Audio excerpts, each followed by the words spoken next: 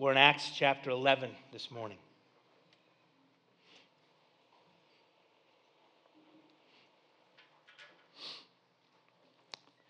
I want to use our sanctified imaginations this morning. I want you to try to picture something. Imagine you're living in ancient Rome. Living in a place like Rome, you are living in a walled city. And the walls provide you protection and safety. Because the world is crazy. There's barbarians outside. Within the walls of Rome, you have the Roman military watching over your family, and all is well in the world.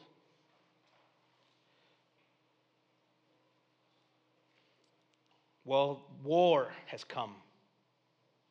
And so men of a certain age must go to war. So maybe it's your son. Maybe it's your father. Maybe it's your brother. And they leave to go to war. And you are left there in the city walls. And the army marches away. And there's no news cameras, right? You can't watch the 7 o'clock news see how the battle go. They're walking, and you have no idea how it's going to go. And if that goes badly for them, you'll know when the enemy's at the gates. You'll know we've lost our boys, and we must defend ourselves the best way we know how. So everyone waits in the city as the army is gone. They could be gone, weeks, months. Alexander the Great's army was gone for like 7 years. That's crazy. Let's say they go off to war. The battle's not too far away. And there's fear, and there's worry and concern. Then one day, a lone rider comes to the gates, and he's let in. And the rider comes riding through the streets, and he is heralding news. He's saying, everyone, we've won the battle. King Darius has fallen. Our boys are coming home victorious. And he'd ride street to street declaring this news. As the news is declared, people began celebrating and cheering, going, oh man, Chet, we won. So we're safe, and probably, hopefully, my loved one is safe too. Now, that riding, that heralding, there's a word for that in Greek. It was called evangelion. It was called good news. You would go and ride through the streets and you speak the good news to the people, and you were announcing something that had already happened. You're saying this happened over there, but it's going to change the way we live here. I have some evangelion for you. I have some good news for you. And this word good news is borrowed by Jesus and Paul. They use this same word to describe the news of the coming of the Christ. That's what the apostles call the news about Jesus. They call it evangelion. They call it gospel. They call it good news. I mean, the first 4 books of the New Testament are called the Gospels, right? The Gospel of Matthew, the Gospel of Mark, the Gospel of Luke, the Gospel of John. People preach the gospel, the good news. The good news about Jesus. But here's the question. What is the good news we declare? The good news we declare is so simple. The news I brought to the jail on Friday, the news we bring to Life Challenge every single week, the news we bring wherever we go as a church, as you go into your workplaces, your neighborhood, your family, the news we are called to proclaim, the good news we bring to humanity is very simple. Jesus plus nothing equals salvation. That's the good news. Jesus brings salvation. It's that simple. Jesus said it so many times. He said, I am the way, the truth, and the life. No one comes to God but through me. He says, I am the door. I am the good shepherd. I'm the living water. I'm the bread of life. All this language, Christ is saying, I am bringing salvation to humanity. I am going to give to all peoples a way to know the God of heaven. And that's good news because people feel far away from him. God, for most people, is far away, and we're hoping maybe if I do this or that, he'll like me. And we wonder if he hears or if he cares. And the Christ says, I can bring you home. This is good news. The good news is, everyone, Christ has died that you may live. That is good. That is freeing news. I met a guy in the jail on Friday, and there's a Reaching the Forgotten Ministries. They push a cart around the jail, and jails are really messed up right now. I told you guys that people have been there for 3 years, 4 years, because the courts have been just stinking. They've been canceled. People have been there waiting for their court cases, and you just can't see a judge right now. People are just sitting there. I met a guy, first offense, wants to get out because his court is being pushed back. I asked him how much his bond was. It was $110,000, which means 10% of that would be 11 G's, right? 11 G's. I'm like, dude, if I got arrested and they told me 11 G's to get out, I'd be like, I guess I'm staying in jail. 11 G's is a lot of money. And he keeps asking his mom, asking his pops. It's just not happening. I told the guys at jail, we tell the guys at jail, no matter how lost you may have been when you came here, Christ can bring you home. That is good news. You are more than what you've done. You are more than where you were born. You are more than your last name. You are more than all of these things. The God of heaven has made you and desires to know you. The gospel. Jesus died that you may live. In Acts 11, that gospel is going to be attacked. I would say the rest of the book of Acts is the gospel being attacked. See, in Acts 10, last week, Peter had a vision. Peter had a vision of a blanket coming down from heaven full of all these weird animals. A voice said, rise, Peter, kill and eat. Peter says, I've never eaten anything unclean. And God says, what I have called clean, you do not call unclean. And Peter learns in that moment, he cannot call the Gentiles, the pagans, the idol worshipers. He can't call those peoples unclean. And the Jews did. Jews called everyone unclean. And God shows Peter, Peter, what I have called clean, you better not call unclean. And Peter realizes that the gospel is for all. It's good news for all people. Not just the Jews, but for everyone. For us. And now you think, all this whole extended family puts their faith in Jesus. They have a big Jesus party. And Peter's coming home. You'd think people would be pumped. If I came back here after going on a preaching retreat, if I came back and said, listen, man, we saw 100 people confess Christ, we'd be like, yeah! That's what happens when Peter comes home. Now, the apostles and the brothers who were throughout Judea heard that the Gentiles also had received the word of God. So when Peter went up to Jerusalem, the circumcision party criticized him, saying, you went to uncircumcised men and ate with them? So he comes back and he faces an attack. He said, Peter is the man. I don't know how to say this anymore. Like, Peter is beloved. He is the leader of the apostles. He's the pastor of the Jerusalem church. Peter is the man. He's respected. He's well known. But Peter has crossed a line. And even though he's the man, this circumcision party is going to look to pull him down. So what is this circumcision party? Okay, I'll say it this way. The Pharisees in the gospel, in Matthew, Luke, and John, you meet this group called the Pharisees. They were Jewish rule followers. They were they lived really good lives. They obeyed all the rules. They're good people. They loved their rules, though. They loved their rules. And they loved their rules so much, when Jesus would kind of rub against their rules, they would get so mad at him. Well, Jesus died and rose again, and some of these Pharisees have become Christians. They're going to church every Sunday. They're taking the table. They're eating communion with the saints. They're going to church. They're singing the songs. They're listening to the apostles teach. They are part of the church. But they have this thought in their head.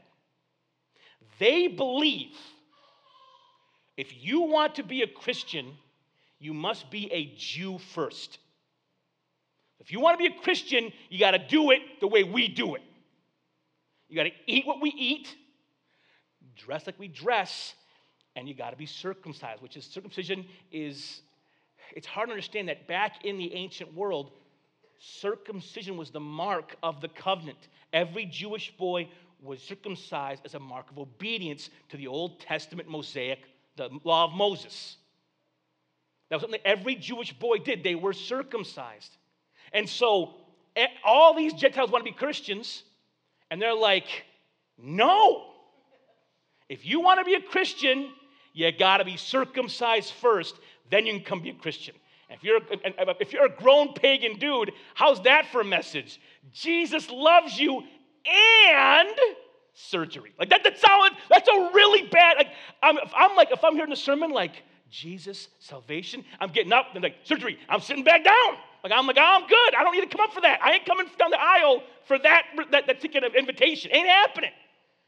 But these guys, this circumcision party, they believe you must be Jewish to be saved. We have a word for this. And that word is legalist. Someone who adds law, who adds rules to God's good news. See, the gospel says Jesus plus nothing equals salvation. The legalist says Jesus plus something equals salvation. Now, these legalists add in circumcision. What's crazy is, after 2,000 years, there's still some of these guys today. There's a whole movement. It's kind of underground, but it's still around. It's called the Hebrew Roots Movement. And I've seen good Christian people get sucked into this Hebrew Roots Movement. And the Hebrew Roots Movement says you must be Jewish to be Christian. You must keep the feasts, the festivals. You must keep the dietary laws. You must be circumcised. And I'm like, have you guys ever read this book? Like, this is the first fight they have, and those guys lose. And there are still people today who say, gotta be Jewish. No, we don't.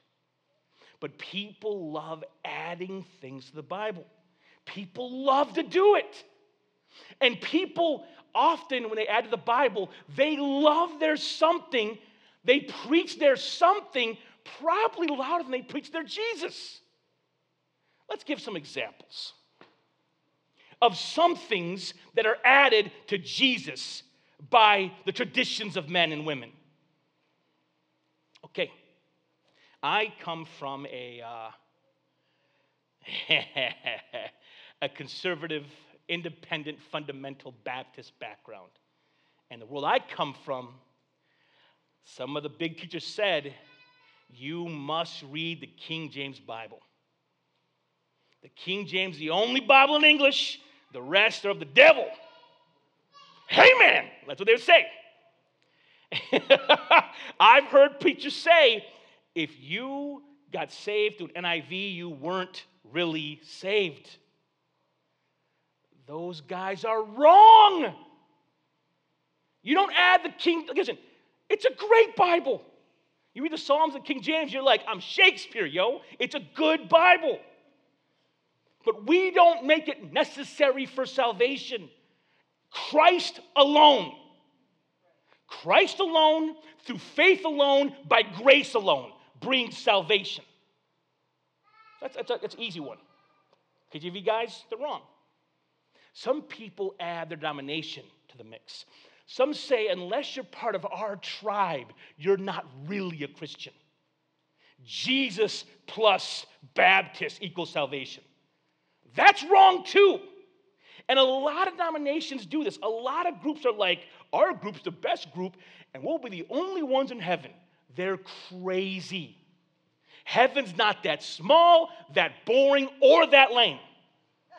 They're not, heaven is, every tongue, tribe, nation will be there.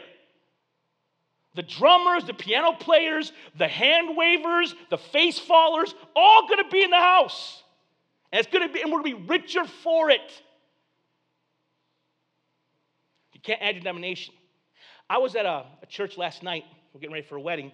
And there was a historical marker outside the church saying that this church had been there for like 100 years. And that the church was founded by an old Methodist circuit rider. So a guy would come by on a horse, get off, preach, get on his horse, go to a different village, preach some more. And this guy would found churches all over the stinking empty Michigan areas. And the thing said it was the only church in the region for a long time. And we're going to say that's not really Christ doing his work. That faithful horse. I realized last night, I am a modern Methodist circuit rider. I just ride a car instead of a horse and go around preach, boom, boom, boom, boom. They're part of the family. The Methodists, the Lutherans, we're part of the same big family. We can't just say our tribe figured it out, no one else has. Another one for you. I'm telling you this just to protect you and guide you. Some well-meaning Christians will say that they'll say, it's hard to say out loud.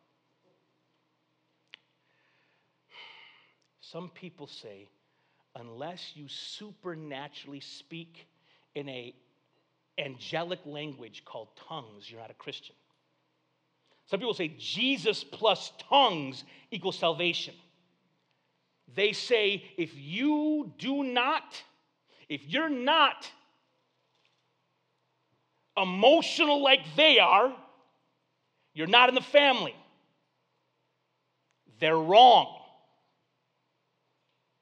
They're wrong. You can't read 1st and 2nd Corinthians of the Bible. I mean, you see Paul trying to rein in those guys, saying, guys, I know you like your gift of tongues, but shut up for a second. And they're like, okay. Like it was already getting out of control that fast. Listen, we're not against tongues. We believe God can bless people with that special gift, but it's one of many gifts. It's not the only gift. And I see people that try to say, if you don't worship God the way I worship God, you're not really in the family. They're wrong, and they're harmful, and they're perverting the gospel. They're hurting people. I remember once I went to a church, and we went there, me and two of my friends, and one of my friends was this girl, and she was very shy, introverted, and they told her, man, if you were really a Christian speaking tongues, and they prayed over her, and they wouldn't let her leave until she spoke something. So she just made it up. She was like, "Abaga, baga, baga," and they let her go. Listen, you don't bully people into your movement. Let them go home, yo. We don't add to the gospel. Now listen, I've done some theology stuff. Let's do some real practical stuff now. A lot of people nowadays love to add politics to the gospel. On both sides.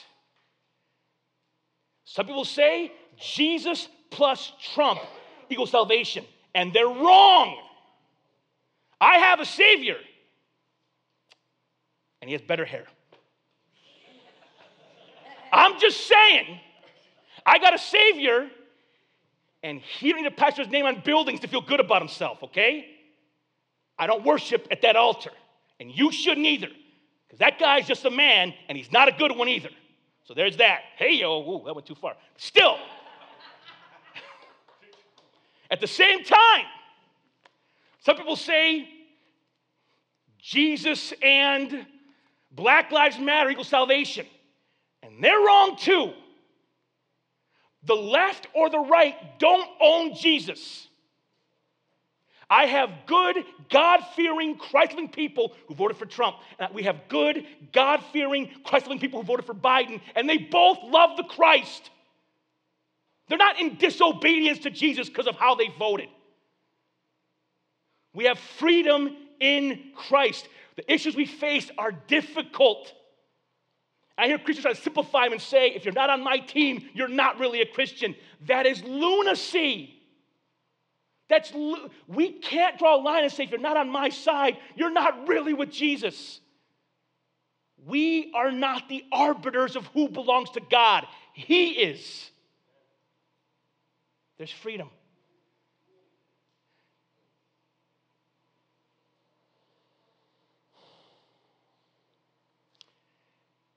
Now, most of us aren't extremes like this. We're just normal people. But I want to say, when you go to churches, a lot of churches take these extreme positions and say crazy things, and they make Christ look ugly. They add something to the gospel, and they hurt the gospel. If you go to a church and someone says, Jesus plus something of salvation, you probably should find another church. You don't want to go to that house because they're perverting the gospel, and they're going to make there something more important than Jesus. If you add anything to the gospel, you don't make Christ better, you lose Christ. If you add politics to your religion, you don't gain a pure religion, you gain authoritative politics is what you gain. You lose Christ and gain insane-sounding rhetoric is what you get. These legalists come to Peter and they say, you went to uncircumcised men and ate with them. You went and ate with unclean people that we do not like. You've broken our rules. Here's what I learned about legalists. Legalists love criticizing God's work. They're critical of God's work. Of all the ministry we do at Flint City, in jails, among sex workers, among those in recovery,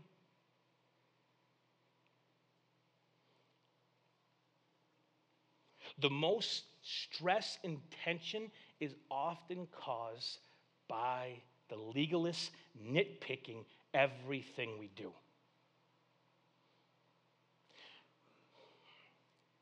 I'll talk about Rome. Rome, incredible empire, ruled for like 500 years, something crazy like that, ruled for a long time.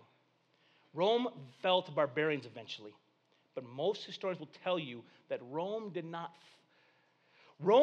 fall because barbarians were strong. Rome fell because internally they became weak and they just fell over when the barbarians came. The Church of Christ can face any outward battle. If the state comes against the church will stand. The church can face any outward battle. Against spiritual darkness, the church will kick the devil's teeth in every time. You know what can kill the church quick? Internal fighting. I see churches where legalists just raise up and cause so much civil war, division, awfulness. It is so sad. And listen, I'm going to say something. We don't have a lot of that here, and I'm grateful for that. But I see it. I hear it. I'm grateful that for most part, those of us that are here, we know the mission is not trying to nitpick every single work of God. Instead, the mission is to reach those who are far from God. We're on a mission to those outside of these walls. Legalists love being critical of God's work in the world. And I used to be this way. When I was in Bible college, we would all sit around. We're all 18-year-old buttheads, don't know anything. and we stinking would sit around, talk about how every church in America was wrong, and we knew how to do stuff better. We never pastored our lives. We talk trash on Rick Warren, talk trash on Willow Creek, talk trash on every church in America like, this pastor does this. If I was the pastor, We've never done anything. We're 18 years old. I didn't know what deodorant to buy at the store. And I'm all like, if I was the pastor, I'd do all this stuff. And we talk trash in these ministries that God was using. And I remember going and visiting every one of these ministries I talked trash on and seeing how God was using them and going, I am a loudmouth buffoon. Who am I to blow up these works that God's doing across the world? Listen, in Flint, Michigan, we're not the only church here in Flint. We're not. God's doing good stuff all over the place. Our boy Leo at Good Church on the north side doing incredible things, reaching teenagers like crazy on the north side. And if I meet someone from the north side, I say, hey, listen, don't go to my church, go to Leo's church. He's right down the street from your house. Go there, it's awesome. There are people around us doing great work. We're not the only restaurant in town. We're not. Legalists love being critical of God's work, and sadly, legalists are hard to convince they're wrong. Legalists are often very smart. The Pharisees were wicked smart. Peter is going to spend 10 verses telling them about the vision. The blanket came down, the animals were there. God told me that what I have called clean, don't call unclean. I went to Cornelius, he got saved. Listen how he ends. Verse 17. If then God gave the same gift to them as he gave to us when we believed in the Lord Jesus Christ, who was I that I could stand in God's way? Man, God saved those guys. Who am I to stand in God's way? Peter's like, God did it. I believe it. Let's do this thing. When they heard these things, they fell silent, and they glorified God, saying, then to the Gentiles also, God has granted repentance that leads to life. It seems here at the circumcision party, they lose. It seems like right here, they go, okay, Peter, you're right. Cornelius should be part of the church. It's great. You understand something? No. If you keep reading the Bible, these guys keep showing up and saying, no. Jewish first. Peter reasons with them. He talks to them. He tries to assuage their fear. But soon as it goes silent, they're at it again. In Acts 15, they're at it again. And when Paul comes around, and Paul plants churches all over Asia Minor, every time Paul plants a church and Paul leaves, every single time, they would come in behind him and say, hey, listen, Paul gave you the beginning of the gospel, but we're going to take you deeper. I love that. The legalists often use that language of going deeper. We're going to take you deeper to the real things. And they try to add Jewish law to the gospel. Every single city, these people keep on doing this because they love there's something. Be careful not to be taken in by people's somethings. Listen, you're allowed to like politics. You're allowed to like if you're Baptist or Lutheran, you're allowed to like your denomination. I have friends of mine who are like Assemblies of God. They love their denomination. Love your denomination. I wish I had one. I wish we had one as a church. We're praying to find one as a people, to find a group that will actually take us, I'm just saying, we don't fit a lot of places. They have a lot of rules.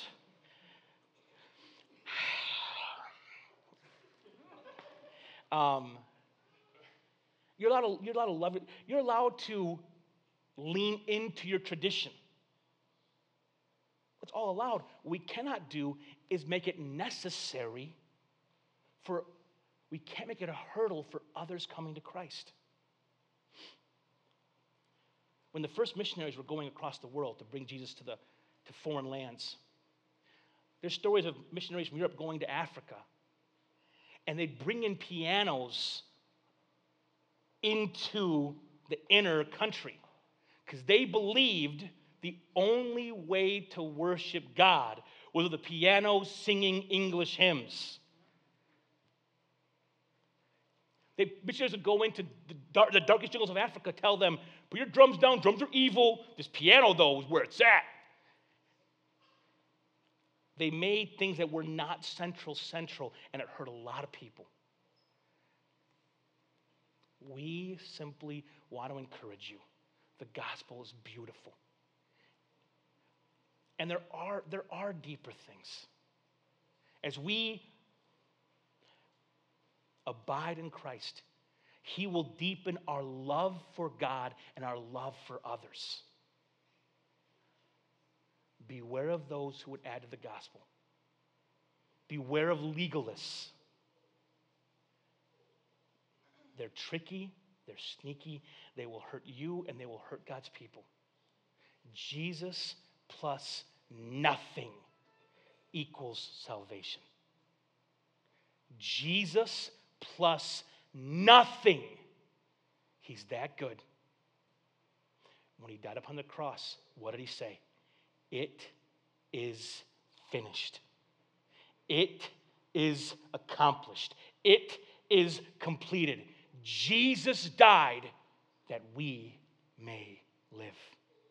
That is the good news we declare to all people. With that said, let us pray together. God in heaven, thank you for your word that is true. Thank you for this community of believers that we call Flint City Church. The mission is so much part of us. We're not sitting around just fighting about